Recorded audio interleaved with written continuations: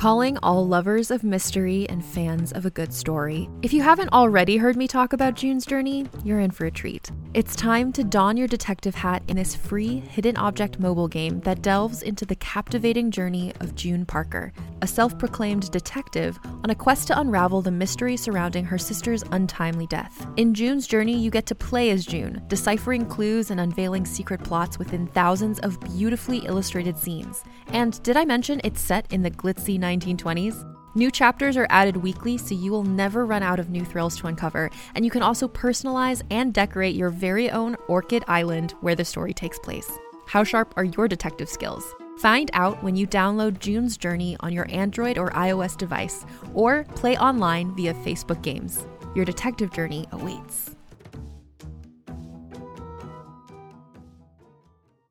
Hey there, it's Rachel Ballinger, and I am thrilled to invite you to Rachel Uncensored, my podcast where I get real with my friends and celebrity guests, where we talk about all sorts of topics. From personal stories to hot-button issues, we cover it all. New episodes drop every Wednesday, so make sure you tune in on Apple Podcasts, Spotify, or wherever you listen to podcasts. Trust me, you won't want to miss out on the fun and candid conversations we have here on Rachel Uncensored.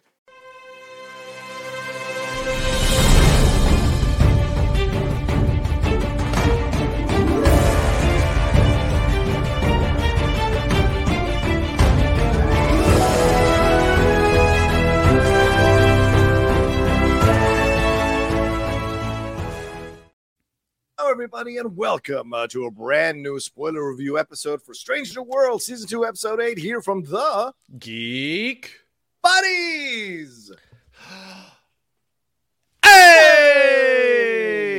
I mean, we really should be like, after this episode. This is arguably the darkest episode of the first two seasons, Under the Cloak of War. We get deeper into the Klingon War, deeper in what happened on that moon of Jagal, and we find out who the Butcher of Jagal actually is in this episode. And there's a lot to talk about and break down here, and then a lot of Star Trek VI references, which for me is one of my favorite Star Trek movies. I'm really excited to kind of touch base on those as well. So a lot to discuss here in this one. Michael, I go to you always first, whether Shannon's on with us or not. To ask you. Michael, I go to you first because you are the only other person in this review. Thank you so much, John. Oh, I so appreciate it.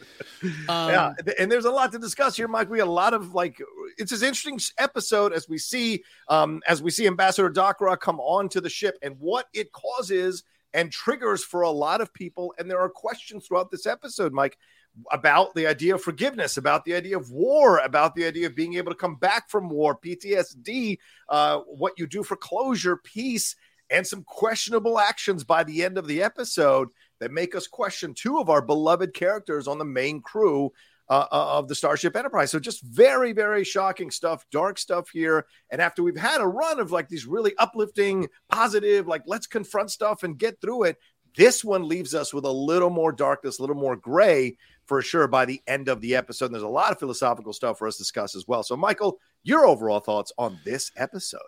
It's a great episode. Yeah. If you are a fan, particularly, if you're a fan of Star Trek in general, Klingons are one of the greatest things that has ever come out of Star Trek. 100%. If you are a fan of the original movies, Klingons are just that is a huge thing. You mentioned Star Trek Undiscovered Country, which obviously there's a lot of connections, but even everything that goes on with Kirk and his relationship with the Klingons and how much he hates them through Star Trek 3 and Star Trek 4, there's just so much happening. And to your point, in a season, putting this episode between the Lower Decks crossover and the musical episode that's coming next week is just a balls out move. Also, we've talked a lot this season about the episodes, and we keep kind of, as we're ranking everything, saying the first episode of the season didn't really kick off for us in the best way, didn't love it as much. Yeah. But if that first episode walked so this episode could run, doing what they did with Mbenga and Chapel there, dealing with the Klingons, kind of some of that stuff, kind of having them use that the serum that gives them the power, just getting the hint that they had served. I think was a really nice piece of information to have there at the beginning of the season, so that this episode could just dive right in and didn't have to do even more than they already did. Like, it kind of let them just jump in both in what was happening on the Enterprise and in the flashbacks. So it's a fascinating episode. I mean, again, Strange New Worlds is doing what the best sci-fi does, which is this idea of forgiving your enemies, letting go of the past. Can you let go of the past? Is it right to give people the opportunity to change? Like, all of these are big questions that we wrestle with. I mean, and this isn't just in Star Trek, it's in everything. Is it right that Luke Skywalker forgives his dad after his dad was Space Hitler? Is it okay that Superman and Batman don't kill when Wonder Woman does kill? Like, this entire struggle in most of our geek stories that are about good and evil, which is what's the right thing to do? And with Star Trek particularly, knowing that the Klingons were this horrible enemy that did such horrible things to the Federation, but also knowing that we love Worf in Next Generation and love that the Klingons and the Federation eventually work things out, watching this entire process throughout, this was watching M'Benga deal with his opinions of the Klingons, I would say was as interesting and as thrilling as watching Kirk deal with his feelings about the Klingons in Star Trek: The Undiscovered Country. So it's like it is a treasure trove of Federation history, as well as a really interesting ethical and moral conundrum. And I told my brother this as we were watching the episode, the Strange New Worlds crew is very quickly rising up the ranks, and if they keep doing what they're doing, may become one of my favorite crews in all of Star Trek history. Yeah, I think you're absolutely right. I mean, it's already, I agree. It's climbing like a rocket to the top of the list of, not actually the number one, but certainly in the top few list there, numbers there for the best crews in Star Trek for sure. Yeah, Under the Cloak of War, a lot in here that I thoroughly enjoyed. And Michael, you made a lot of excellent points about the episode itself. But I also think, just like great Star Trek did in the original series, making a commentary about what's going on in our real world, right? I mean, the last few decades, we've had to really come to terms with this kind of stuff, going all the way back to Nazi Germany. And do we arrest all these people who served in these camps and put, the Jews to that terrible execution that they did, the 6 million Jews that died? Do we go after them? Do we go after all of them? Do we find them? People are still finding soldiers who served for the SS at those concentration camps. Go all the way to apartheid, what happened in South Africa with Bishop Desmond Tutu saying we need to forgive these people in order for us to move on from apartheid, and then people pushing back against that. So I like that both sides of this debate and this argument are here. Even the idea of reparations for the ancestors of people who were slaves in this country is a matter for much heated debate, and this idea of forgiveness and a way of closure, giving peace. So it has so many real world connections that I really enjoyed about the show. But of course, on the surface, it's fantastic just as a show itself, and I thoroughly enjoyed that for sure. I want to give some love. Two things here. Jeffrey W. Bird is the director on this one. He's a guy who is becoming a director in demand on the TV side of things. He just started out directing music videos for artists like Nas and Bone Thugs-n-Harmony and Naughty by Nature, and then did some theatrical features, but he's been doing TV now for a little while, and he's directed episodes of Star Trek Discovery, Yellow Jackets, and a few episodes of The Flash as well recently. And then the writer on this one is Davey Perez, who wrote season 1's Memento Mori as a co-writer, then did All Who Wander, which is the Gorn Babies episode, which really messed us up big time. And then this season's Among the Lotus Eaters. He was a co-writer on that one. So I guess when Davey's name is attached to this, you better strap in, because it's going to take a lot out of you emotionally when you're watching an episode written by Davey Perez. All right, we're going to jump into it and break it down. The way I've kind of broke it down is that we're going to deal with Dakra on the ship and what happens with everybody, and then deal with the flashbacks and get into the big reveal, and then some Easter eggs as well. So let's not waste any time. There's so much to discuss here. First of all, Robert Wisdom plays Klingon ambassador, former General Dakra.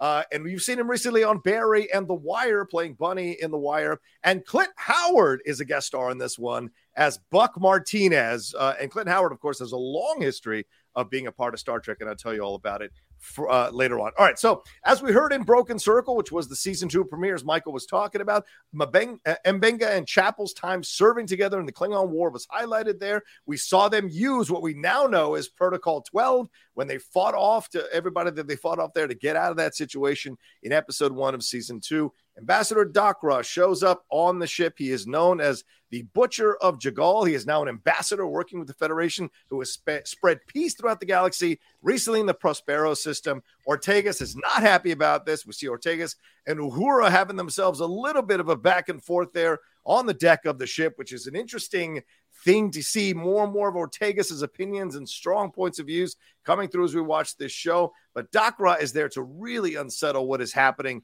all with everybody who is there on Jagal. We see that Spock burns Dakra's hands with this Rakatagino that he's trying to make, this coffee, this Klingon coffee that was first introduced in Deep Space Nine. Then we get to a dinner where Mbenga and Ortegas call him out, right? Call him out at the dinner as Chapel tries to keep control of her anger, much to Spock's dismay because he can't seem to help her. Dakra claims that his views have shifted, but Ortega says remain Klingon and reminds him of that battle cry, that war cry that was there. We see Pike borrow some Delton parsley for this dinner for his jambalaya. Mike, that's got to be, if they do a Strange New Worlds restaurant, the jambalaya is going to have to be on that menu, for God's sakes. Then we see Mbenga and Dakra engage in some Klingon martial arts called Makbara. Dakra wants to form an alliance with Mbenga. Mbenga gives him a chance to come clean by asking him who fought the hardest there when you went after all the Klingons there, that you killed your own men to get off that ship and be able to stop the war. Dakra lies. Then Dakra meets Mbenga at sickbay, and we learn, after he learns his time is being cut short on the ship, and they debate Mbenga in joining him, and we'll talk about what happens after that. So let's just deal with this, Mike.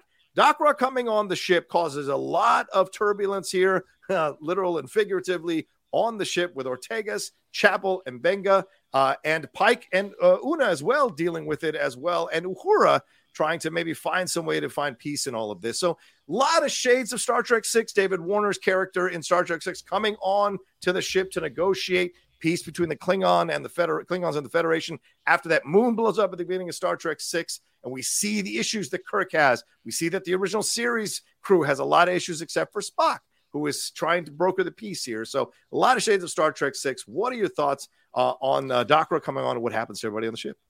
I mean, I think they did such a lovely job of drawing this distinction of these people on the ship fought in the Klingon Wars. These people did not. Right. The Klingon Wars, we now know from Discovery, they weren't, the Klingon Federation War wasn't very long. It was about a year. Yeah. It was a very intense year. It was, I believe, let's see, I have it right here, 2256 to 2257. Yep. And I think the Strange New Worlds takes place in like 59. Yep. So everything that happened is pretty fresh. It was only a couple years ago. It was super, super intense. It was kicked off in the season premiere of the series premiere of Star Trek Discovery. Mm-hmm. In fact, the Spore Drive in Discovery was kind of created to give the Federation a leg up in the Klingon War. So we get here into the ship and like Ortegas, Chapel, Mbenga, they were in the shit. Yeah. And other people like Uhura, Pike, Una, they just were not in the Klingon War. They were doing other things. Like they were focused on other stuff. So it draws this distinction that's pretty important because it comes to a head in the Pike-Mbenga conversation at the end, which is people who dealt very clearly and very personally with the way the Klingons waged war and the people that are removed from it. And I think that's important because as we have all of these debates about, is it right? You know, we talk about, Israel, Palestine. We talk about apartheid. We talk about all these things, a lot of the things that you mentioned. And it's really easy to sit on the sidelines of something and say, well, look, let's all let bygones be bygones. Yeah. Peace is the better way. If we could just see a way through, but you're not living it every day. So splitting the Enterprise crew down the middle in that way, I think was super brilliant and fascinating. I think that, is it Dakra? Pakra? Yeah. Dakra.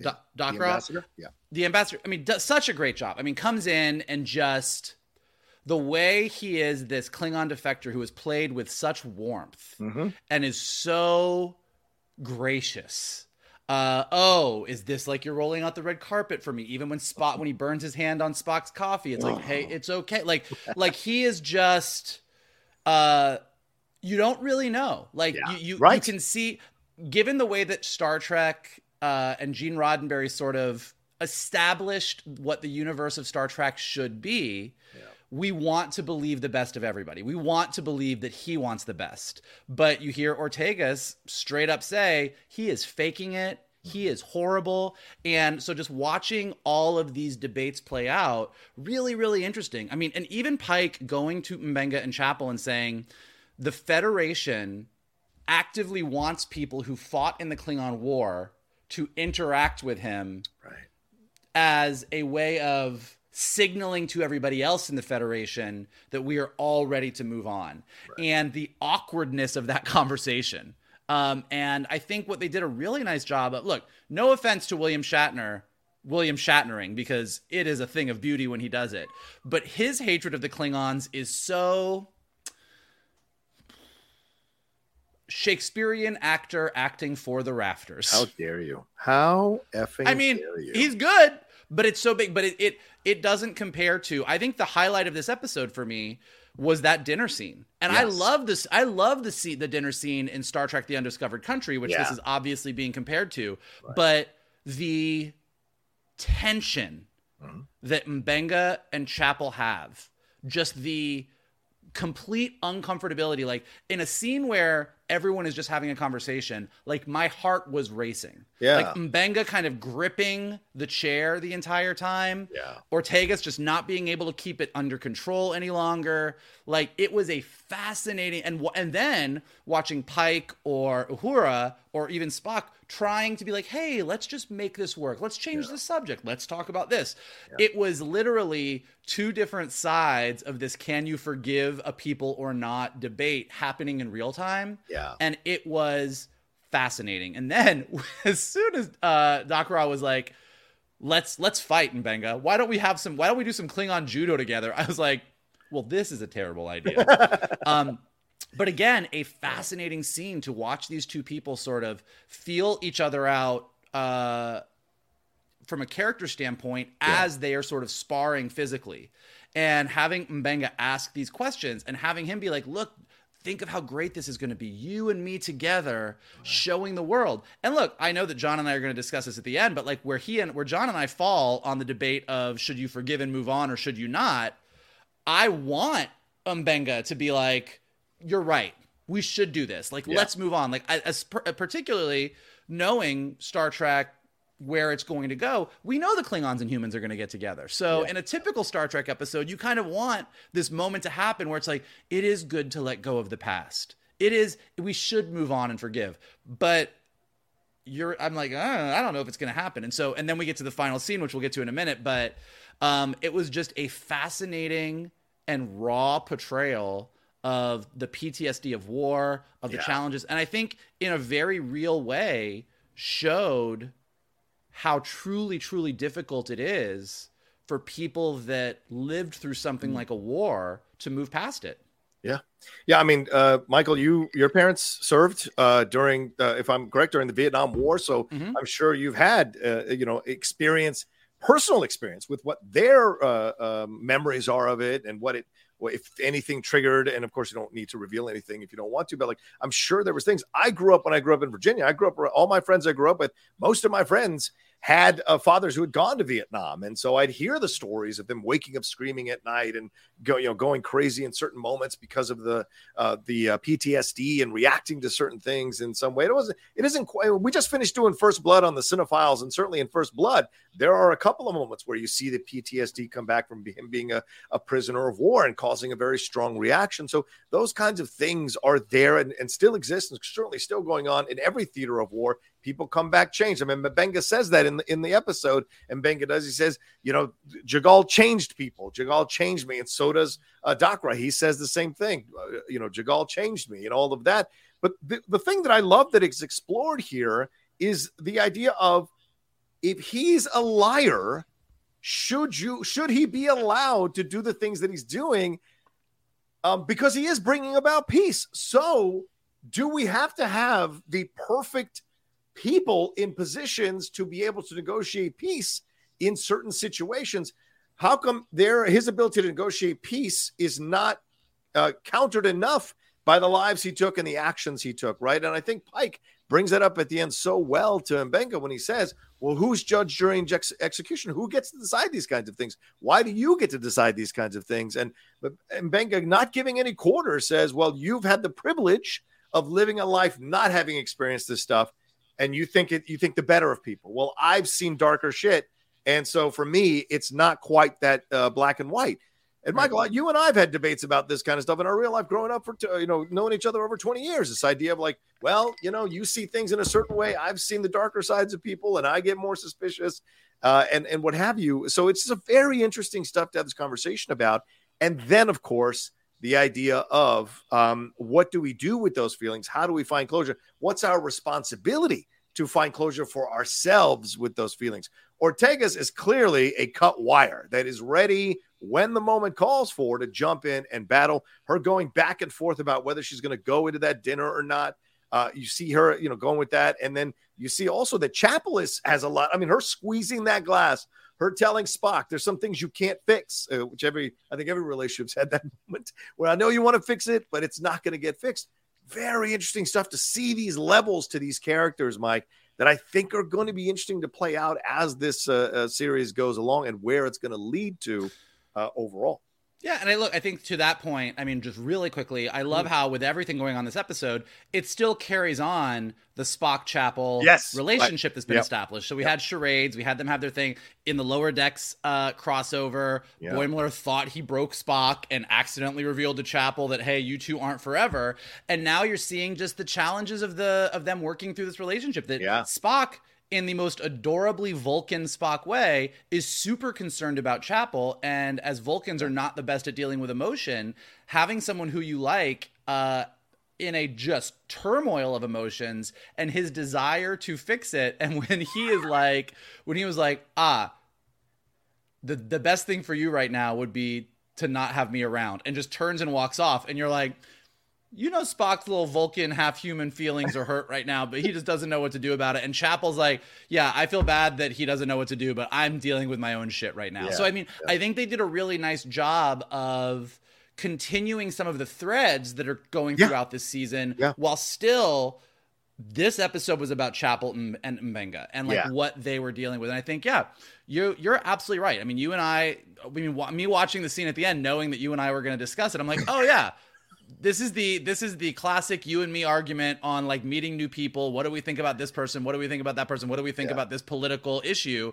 I'm always the Pike, and you are. But I think that the way Mbenga said it, or the way it was written more specifically, you have the privilege of thinking the best in people. You have the privilege of being able to believe this, I think was the best way of putting it, because as we talk about privilege in all different ways, it's a word that gets used a lot these days, but the privilege to believe the best in people is a way that I haven't heard it used before. And I think it's very, very smart that when you've lived a life where you weren't in a war, you weren't on the front lines of a political conflict, a racial conflict, a conflict of religious ideals, anything, it's easy to say, this is what we all should do. And that's where Pike is sitting. And Mbenga's like, cool. Can't do it. Don't know what to tell you. And I think the important thing to look at is it's if you're looking at it, it's a black man having a conversation with a white man using the word privilege, because he said, you've had a life where you haven't had to deal with this stuff. I have. And this we can't ignore as being written by Davy Perez, who is a guy who was born in East LA to a large Mexican family. He went and studied playwriting, went and studied acting, and then he was a part of the creative development at ABC Studios. So this is a person of color writing this interaction, and I think giving equal value to both sides, like seeing both sides of the debate and not falling on one side or the other. It's up to you as the viewer to decide, and that's a rare thing in Star Trek, Mike. Most of the time, Star Trek makes a point of view, falls on one side of the issue. Having two of these strong actors and two of these strong characters kind of come to an agreement to disagree on this situation I thought it was a really interesting way to end the episode. For sure. I think, I was gonna say that as well. I think that the best thing that they did, and it's not just a Star Trek thing; it's most sci-fi fantasy. Like in a Superman story, right, good point. Yes. In a Superman story, the answer is always there's a way to do it without killing, because Superman doesn't kill. It is literally like that is kind of, I mean, Zack Snyder and Zod aside, which we could all debate forever. In general, that's a hard and fast rule. If you're telling a Superman story, this is where Superman's at. If you are telling a Wonder Woman story, she will kill. She thinks it's appropriate. So like you're sort of defined by the characters you're using to kind of say, this is the type of story I'm telling. Right. I think the smartest thing they did here is to present this issue that humans are having with Klingons. And you don't come out of the episode with, oh, yep, this is the right thing. Right. This is not an episode that says, this episode poses the question, can you forgive somebody? Should you forgive somebody? And to your point, John, even when you discover that that person's backstory is not honest, what they're doing is still ultimately for the greater good. So is it okay? It poses a whole bunch of questions and then very specifically does not answer them. Right. Yeah. And they have the leeway to do that because we know through Star Trek history that the Klingons and the Klingons and the humans aren't going to get close to peace for, I think, Undiscovered Country is a 35 to 40 years after the events of this episode. So we know that this moment and what's happening and trying to heal the Federation and Klingons after the Klingon Federation War, it actually doesn't get resolved for almost a half a century. So we're just seeing the beginnings of it. So we're allowed to not answer the question. Exactly, which I think is great. And it allows for more of the layered acting performances from every actor who was really focused on in this episode. And I thought that was fantastic. Let's take a quick break, and then we'll jump into the other story, the flashback stuff and some Easter egg stuff, and get a big discussion about that reveal right after this.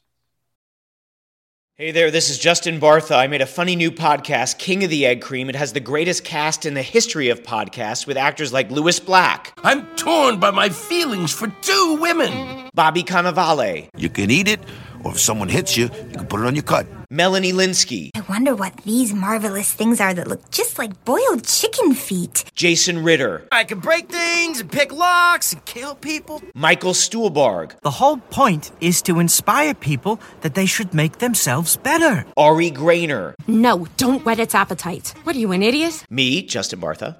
That's not just any egg cream, that's a Lemke's special. And all narrated by the hilarious Richard Kind. This is the story of Harry Dalowitz and how he rose from nothing to become New York's King of the Egg Cream. So if you like funny true stories, come listen to King of the Egg Cream, available wherever you get your podcasts. Dum dum dum dum dum dum dum. That's not even music to anything. I just felt like something dramatic was called for. Dun dun dun dun dun dun.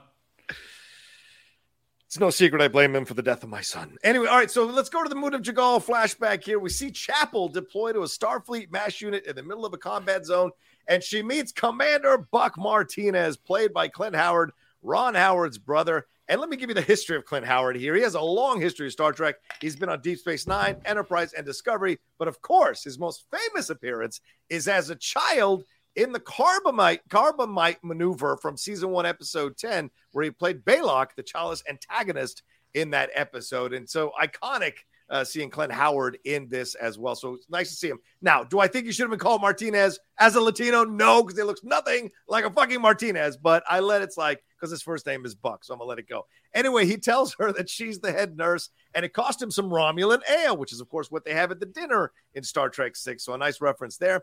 One real quick. I also think the difference between the dinners, Mike, is really interesting because one dinner is dealing with people who've actually been in the war, and the other dinner is dealing with people who've had the fights with the Klingons but not been in the Klingon War. So it's nice to have two different dinners in dealing with this. So anyway, she learns there's no internal organ regenerator, and then we hear about this mysterious Joseph.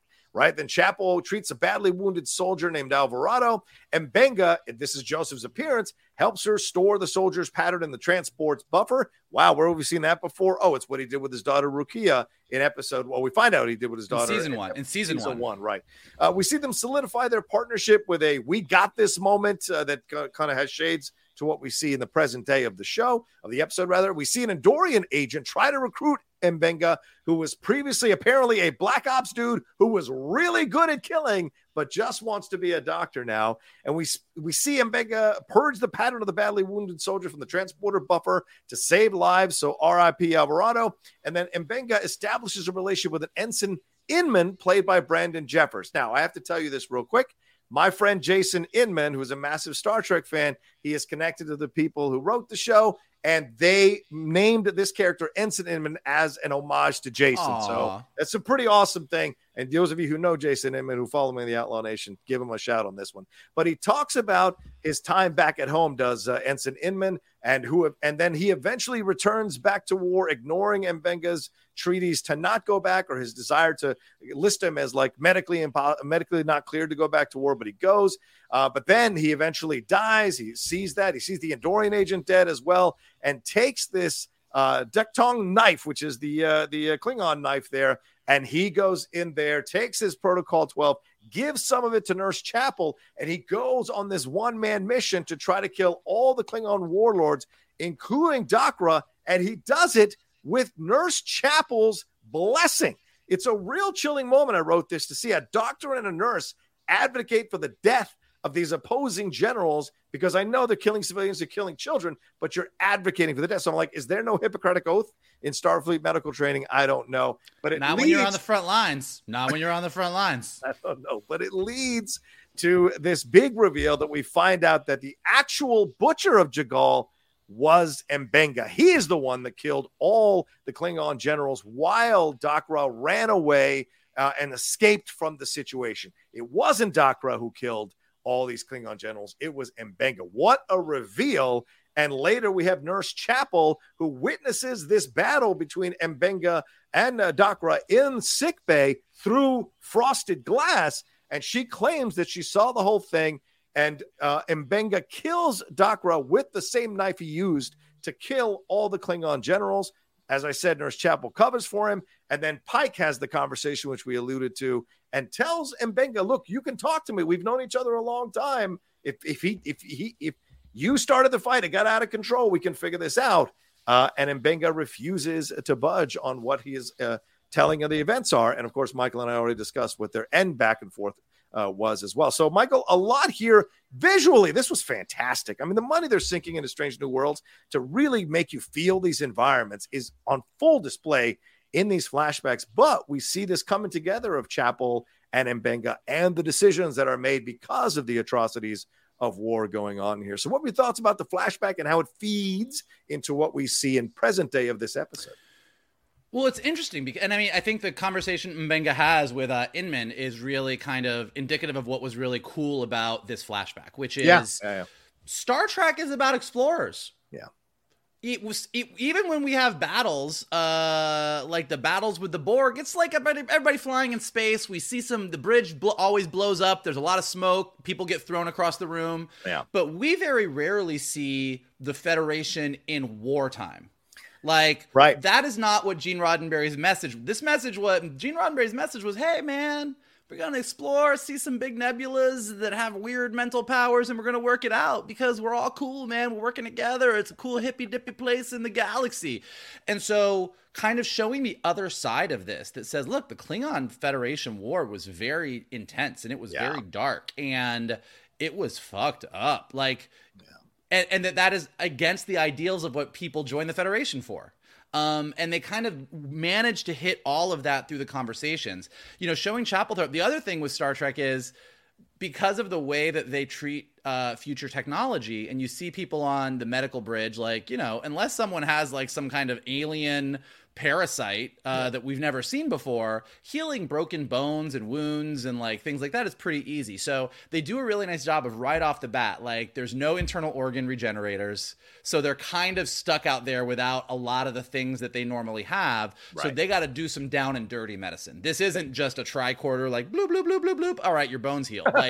Like Chapel's holding on to a beating heart to try and get that thing pumping again. Like, so I think they did a nice job of kind of for the flashback getting rid of a lot of the easier medical things that Star Trek has developed, but having a very clear reason. Like, you're on the front lines, everyone is spread thin, not everybody has all of the things that they should have out there, which kind of puts Chapel and Mbenga in a really sort of rough and tough situation. Also, totally does a great job of establishing a lot of the vibe between these two. So a lot of the vibe that we've seen obviously in the season 2 premiere, but even just the two of them in medical bay together, like we now have seen them go through the shit a couple years prior, and that they've kind of been together ever since then. It really makes their relationship even more interesting and fascinating to me. So that was all really, really, really interesting. And I thought they did a nice job of just giving us a dark side of the Federation. And then to have the guy show up who he doesn't say he's Section 31, but it's kind of implied that this Black Ops kind of level. And then you just get this other piece of Mbenga. Like, dude, you were like a fucking badass. Yeah. You were the Shadow. Like, you are like you, and is it Protocol 12? Is that Protocol 12. Yeah. The green that Mbenga developed it. So a lot of people in season 1, when a lot of us were like, wait a minute, there's like a serum you can take that you're going to like be able to battle some where did this come from? Well, now we know where it came from. Mbenga made it, and then Mbenga was like, this is bad, I'm not going to make it anymore. But he still kept some just in case. Kept the knife just in case, apparently, as well. And so then that gets into so all that's great. So all of the war, I think they do a great job. I think kind of setting up that buffer moment was really great to say, oh yeah, we did see this in season 1. This is during the war where he figured out, oh, we can't save these people. Let's put them in the transporter and just kind of leave them there buffering until we can pull them out and fix them later. So it was a great sort of nod to where that idea came from with his daughter in season 1, but then made a really tragic moment when they needed to sort of purge everything to get the transporter working. And it's like, you had to sacrifice that guy to save everybody else. So again, just all of these sort of life or death decisions that are being made in the moment in a show that usually plays the we can save everybody card. And you just didn't get that here. So I thought that was all really nice. And then the big reveal. So the fact that Ambassador Ra made his name on, yes, my generals were killing civilians, and it was so disgusting to me that I killed them. And I know that I've done bad, but like that was even too far for me. And that's why I can't stand the Klingons. And I understand they're because like he's very anti-Klingon throughout, which I think he feels like he needs to be to sort of make good with the Federation, but kind of has this is why this was beyond the pale. This was not even good for war times. And that's why I killed them to get away. And that's why I came to you. And he has this whole story. And then the fact that it was like Mbenga who was like, no, I went in and killed them and you fucking ran. You coward. You ran away and you've created this whole story for yourself. But then Ra is like, yeah, but people need that. Like, I need to be this so that I can do the good that I'm doing. And I am doing good. And you're like, that's not untrue. Right. So it's a really interesting debate. And then the fact that Mbenga kept the knife, and kind of one of the reasons that he can get out of the situation is that knife has the blood of all of Ra's generals on it. Yeah. So based on Ra's own story, that's his knife. It's not that Mbenga didn't have that knife. Right. So the fact that he was stabbed with that knife kind of is like, well, he must have pulled the knife, because why would him like it kind of corroborates. And so when Chapel and Mbenga sort of are like, look, I got your back, you got my back till we're dead. We've been through the shit. I'm going to tell them exactly what I saw. I saw two people fight, and I saw Ra's knife come out, and you defended yourself. And even the way Mbenga, like the way they say everything is really great, because it's like when they're talking about the Butcher of Jagal, the Butcher of Jagal did what he like. Who's talking about Mbenga, who's talking about Ra, and they're doing that thing that is like, I am telling you the truth, sort of, but not. I'm saying something so that I can stand by the fact that I am saying what I believe is true, and the fact that you're interpreting it in a totally different way, not my problem. But just a really interesting shade on everything, because to your point, what Ra is doing is good, and we know that's the way history goes. Like, there is peace, and he is sort of out there trying to say, let's make peace, and that's good. But he lied. And he did horrible things. But Mbenga also did horrible things. And you're like, it creates this whole conundrum that, like, you can't answer it. It's messy. There's no correct answer. I'm not sure what's right and what's wrong. And I think that's the point of the episode. Yeah, before we started doing this review, Michael said to me, I know that you're going to love this episode. It's one of the darker episodes, whatever. And he's right, because I love these kinds of things, because to me, and the way I was brought up and the things I've experienced, the world is messy. There are people who are, how can I say this, faulty ambassadors of the truth.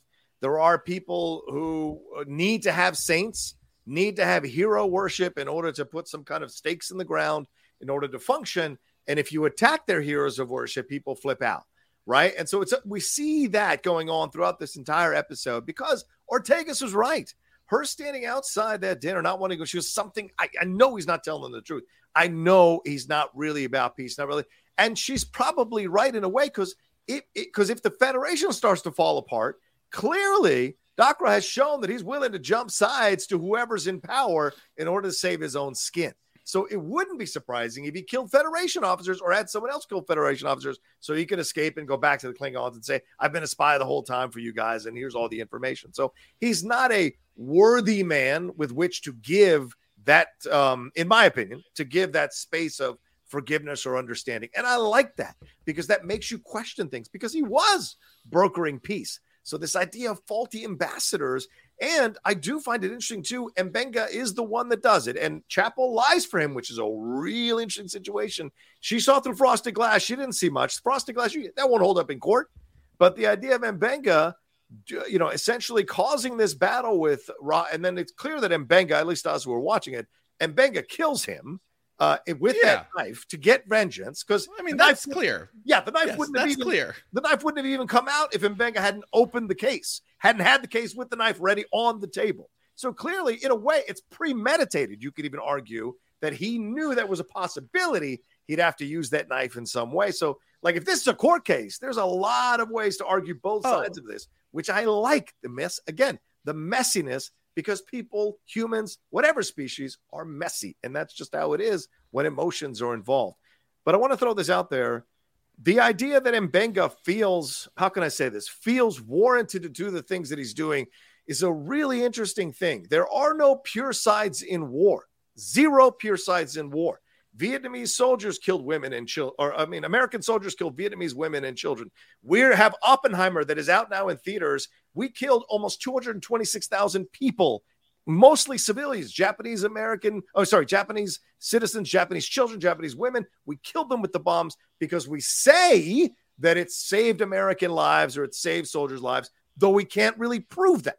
So it's those things that we make these deals in war, because war is messy. So I like that Mbenga had his point of view, but Pike calls him out by saying, hey, who are you to be judge, jury, and executioner? So again, I love that we had all these different points of views thrown in here, Michael, because it's not a clean issue. It's not a black and white issue, and it very much is up for debate. And it's always situational depending on all the X factors involved.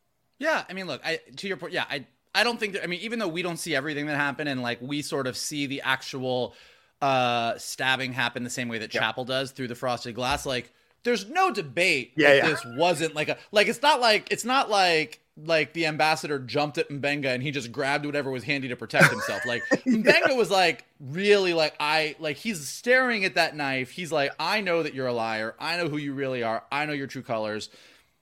Yeah. Sure, peace is great, but I can't get past you and what you did, and knowing that you have lied about you gave the order to kill those children. You just ran off. This was you. You did this, and you are creating this persona to make yourself this saintly hero who's put everything in the past, but you haven't earned it. And then you have the admiral on the other side, or I'm sorry, the ambassador on the other side saying, look, you're still holding on to everything. I've let it go. This is about the greater good. This is about peace. This is about saving lives in the future. And if we can bring these people together, and you're like, he's not wrong, but also Mbenga's right. Like, you lied, like you're horrible. And so I exactly echoing what you said. Like, I love when Mbenga's like, look, some people aren't worth saving. Some people deserve to get what they get. And then Pike's like, yeah, and who decides that? Yeah. And Mbenga's like, I decided it, motherfucker. I stabbed that bitch. But like, it's just like, these are the ethical and moral quandaries that we shouldn't be able to answer, because as a people, we can't answer them. There's a reason that we love it when Luke Skywalker forgives Darth Vader. But there is also a reason that we love John Wick killing everybody because they killed his dog. Right. We as humans love both. We love both of those things because our highest, most wonderful aspirations say there's good in everybody. Luke Skywalker proved it. Superman's right. And then there's like, you killed my fucking dog. I'm killing everybody. And we as a people, we as a species, but also we as geeks and the things and the stories that we love, we actually love both of those stories, and we don't know the right answer. Right, exactly. And because they're situational, because of the way they're presented. And I like the fact that both Mbenga and Dakra are flawed human beings for their own defense. Mbenga's been hiding the fact that he was the butcher of Jagal in order to stay in the situation as to stay a doctor. Because he wants to be a healer. Right, because he wants to be a healer. Dakra is also lying about being the butcher of Jagal because he wants to be a healer or a in his way, in a different way. So that's what I'm saying. So to me, they're actually, and Dakra says this to Mbenga, we're actually more similar than think. We're kind of like the same person, which really infuriates Mbenga. And isn't that one of the hardest things for people of war who are on the other side to see, is that they can be just as bad as the other side. They just don't want to face it, right? And so I love that. And we're in a world now where we can be much more circumspect about who was right and who was wrong in war, right? I mean, Nazis are pretty much, there's no forgiving that. But what we've explored with a lot of movies on the Nazi side of things is how many of these were just people who were in Germany and were recruited and forced to do this because their families would be killed or whatever. So there's now space to have much more perspective. And even All Quiet on the Western Front, which was nominated for Best Picture last year, showing you the German side in World War I and how that can be like manipulated, and you can be twisted as a young man to go and fight for this side, but see the reality of the uselessness of war. Well, and it's also where the Klingons are sort of uniquely situated to have this debate around. Because, look, I think the episode does a great job of Uhura, Una, even Pike, come across a little bit tone deaf. Yes, 100%. A little bit like, I know that you are, what you believe is good. Yeah. But come on, man. Like, don't ask them to come to that dinner. But then at the same time, Ortegas and Chapel and Mbenga, even though we really understand where they're coming from, just you're like, come on, man. Like, because we know that we love Worf. Yeah, right. We love Torres on Voyager. Yeah. Like, we love these Klingons. Yeah. Way down the line. And we think Klingons are pretty cool.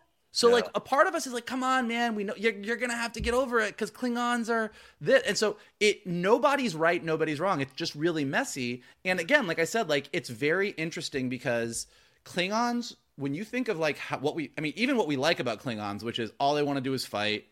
They don't have a word for retreat. They don't have a word. Like, they don't have tear ducts. Like, they can't cry. Like, they are just fucking fighter. They are Spartans with rhinoceros heads. I mean, like, they are just all down the line. And so, that's great and fun to play with when they're your friends. Right. When Worf is your ride or die homie and calls you a warrior and says, today is a good day to die. We're like, my man. But fighting people who are that ruthless, who are just going to kill everybody in your path, like that's horrible. Right. And so again, because we've gone through all of this, we've gone through the peace talks of Undiscovered Country, we've gone through loving Worf in Next Generation and Deep Space Nine and Picard season 3. We want everybody to like Klingons, and we also understand why they hate them this close to that war. And it's just a fascinating discussion.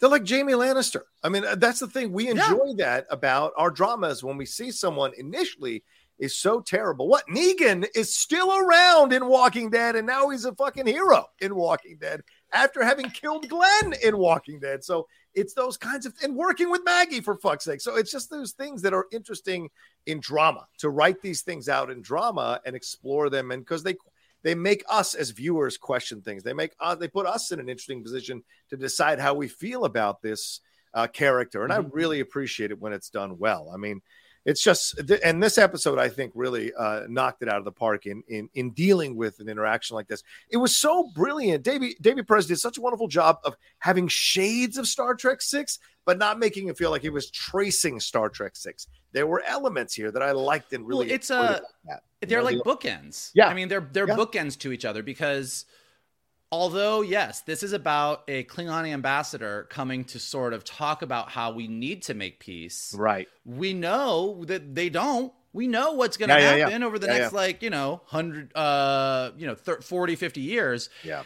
And even in Undiscovered Country, that's the beginning of peace between the Federation and the Klingon Empire. It's not until we get to Next Generation where they're mostly cool with each other. And that just depends, unless you meet a bird of prey that's having a bad day, and then it could still go to shit. So, it's like, it's the fact that we know that these are the very first, very tenuous steps, and that we are a far, far way away from doing it. And I think, kind of that's the point of all of this is, there's a part of this that is just generational. Like if two groups of people, for whatever reason, are at war and both sides do horrible shit, it's not until you get 2 or 3 generations removed from that where everybody can have that perspective that Pike has. Yeah. Because it's not until you get 2 or 3 generations past something that everybody has the privilege to not have lived through it. Right. And that's when you can start to make peace. So that is kind of what happens in the fictional world of the Federation, and that's kind of what happens in our world too. Yeah, and a chilling part of this is that both times, both in Star Trek 6 and in this episode, when a Klingon ambassador comes aboard the Enterprise, they are killed eventually by a Federation officer, or killed by a plot by a Federation officer here in both Star Trek 6 and in this episode. So I find but in Star Trek 6 you got all that really cool anti-gravity blood bubbling everywhere, and it was pretty awesome. Looks cheesy now, but like when I was in the movie theater I was like, whoa. Of course. It was pretty badass. Let's hit some of these quick Easter eggs that I haven't hit. We hear the boatswain whistle when Ambassador Ra comes aboard the ship, which is, of course, what we saw in Undiscovered Country when David Warner and those Klingons came aboard the ship as well, which I thought was a nice reference. We talked about Protocol 12 already. It is not Starfleet approved, Michael, and it has deleterious health effects. So what is when that he said it, like it pumps you full of adrenaline and masks your pain inhibitors, I was like, oh, so it's like drinking a Four Loko. Okay, yes, very much so. Nice reference. Uhura also mentions Aenar existentialism, which is when talking to Ra about his pacifist views, and Aenar are the pacifist species that live on Andoria alongside the Andorians, which was introduced in Enterprise, all the way back to Enterprise. And the most relevant Aenar in Strange New Worlds was Hemmer. So clearly she still has Hemmer on her mind from the last episode. Which I thought was nice. I thought a nice touch. Like you said, furthering the Nurse Chapel storyline and with Spock, but also furthering a little bit of Uhura's storyline as well. And of course, the knife that was used to kill Ambassador Ra and kill the other Klingon warlords is the same knife that was used in Star Trek 3 to kill Kirk's son, which of course bleeds into Star Trek 6 when him and Bones are unfairly accused of killing the ambassador there in Star Trek 6. So, there's a lot of references, a lot of allusions to Star Trek 6 throughout, but I thought the episode really nailed it, Mike, and made me very excited to see what's going to come next? Yes, we've got the musical episode, but I hope we go back to what this means and what the implications will be for Mbenga and Chapel down the road. But I would have liked to have seen my criticism. I would have liked to have seen more of Ortegas involved in this beyond her having the debate with Uhura and then standing up and having that issue at the dinner. There's no closure for her. There's closure for Chapel and for Mbenga to a degree because they were the ones. Chapel wanted Mbenga to kill Ra back then and on the Jagal and on the moon of Jagal and also here on the ship in a way. So she covers for him in a way, tacitly endorsing his actions. But Ortegas doesn't have any real closure here in this situation. So I wonder if that's coming down the road. So yeah, that's fair. That's a fair comment. But yeah, other than that, banger episode. Yeah, banger. Season 2 is killing it. Like I said, as far as just final thoughts go. Please. I think I really loved season 1 of Strange New Worlds. And I think I've mentioned this before. I think my one critique of the first season was, while I really enjoyed the full cast, like loved the crew, Spock and Pike were kind of a focal point, and like, everyone else had some nice moments and nice episodes, but I kind of left season 1 going, I generally like the cast. But I feel like we were just doing all these really cool, interesting situations, kind of sci-fi story of the week, and I don't feel like I got to really dive in with the cast as much as I wanted. And they have more than made up for that in season 2. I mean, just every single character has had some pretty major stuff. To your point, I think Ortegas has had the least, but still just a really great, fun character and who I want to see more of. So I feel like they've done a really nice job of really telling some banger stories, really just like going all over the map in what they are able to do as far as tone. Like I said, shifting from like all out comedy to legal drama to time travel adventure to heavy war, ethical quandary. And I can't wait to see the musical episode. So I just think they've done such a nice job. And like Strange New World is like a gem in the Star Trek crown that's getting more and more and more sparkly. Sparkly. But yeah, it's just this makes me, like I said, we got the musical episode. No idea what the finale is going to be. Yeah, right. But very excited at this point because they've not really let us down so far. No. And can't wait to see. There's no way that there's not going to be a season 3 of Strange New Worlds. So, I can't wait to see what that's going to be. Yeah. And episode 10 is called Hegemony. So I wonder what that means. And Pelia is on the cover for Hegemony. So is the Pelia who's been kind of only sprinkled in throughout? Maybe there's going to be a Pelia episode there for the finale. Yeah, you're right. I mean, love her. Yeah. But yeah, I wonder what that. Hegemony, like a hegemony is like, it's like one group leading over one group or people dominating over another people, and so that is a loaded word for a season finale. That's for sure. But yeah, great episode. Love it. Let's move. We'll see how we feel about the musical episode. I'm gonna tell you right now. Yeah. I watched that teaser for that musical episode. Y'all better get ready because I'm gonna love it. I'm gonna tell you right now. You see a bunch of people dancing around the Enterprise, like dancing down those hallways with choreography. Yeah. I am already sold. I'm in. One thing that's great about Stranger Worlds, I know we got to wrap up, is that there's even with all the joy of an episode, there's always a little bit of darkness sprinkled in. So I like that we've got seeing Kirk in her bed under the sheets and all this as she's singing. So that is going to be a little bit of that kind of sadness in certain moments. We'll see what the Nurse Chapel and Spock song is and all of that. So I'm so curious to see what the slightly dark undertone will be throughout the joy of all this singing that makes Strange New Worlds such a great show for sure. All right, well, there you go. That's our spoiler review here for episode 8 of season 2, Under the Cloak of War. Thank you very much for joining us. Michael, please, what do we have to tell? If you would like to follow us, you can do so on Twitter at geek_buddies, on Instagram at _geek_buddies. If you would like to follow Mr. Rocha, you can do so at The Rocha Says. If you would like to follow me, you can do so at MKToon. And while you are doing things that you would like to do, we would also like you to smash that like button right below, subscribe to Johnny's Outlaw Nation page, leave your comments below. How did you feel about this episode? How do you feel about the moral quandaries? How do you feel about season 2 of Strange New Worlds? And so far, what is your favorite episode? Let us know in the comments below. We'd love to see it. If you are listening to us on a podcast, go ahead and leave some stars and comments so we go up in the rankings and more people can find us. And as always, the best thing that you can do is retweet this video, post it on your socials, send it to your friends, and tell them to hang out with your buddies, the Geek Buddies. There you go. Can't add much more to that. All right, y'all, take care of yourselves. Be well. Have a great rest of your weekend, and we'll talk to you next time with another brand new spoiler review episode here on the Geek Buddies. Hey!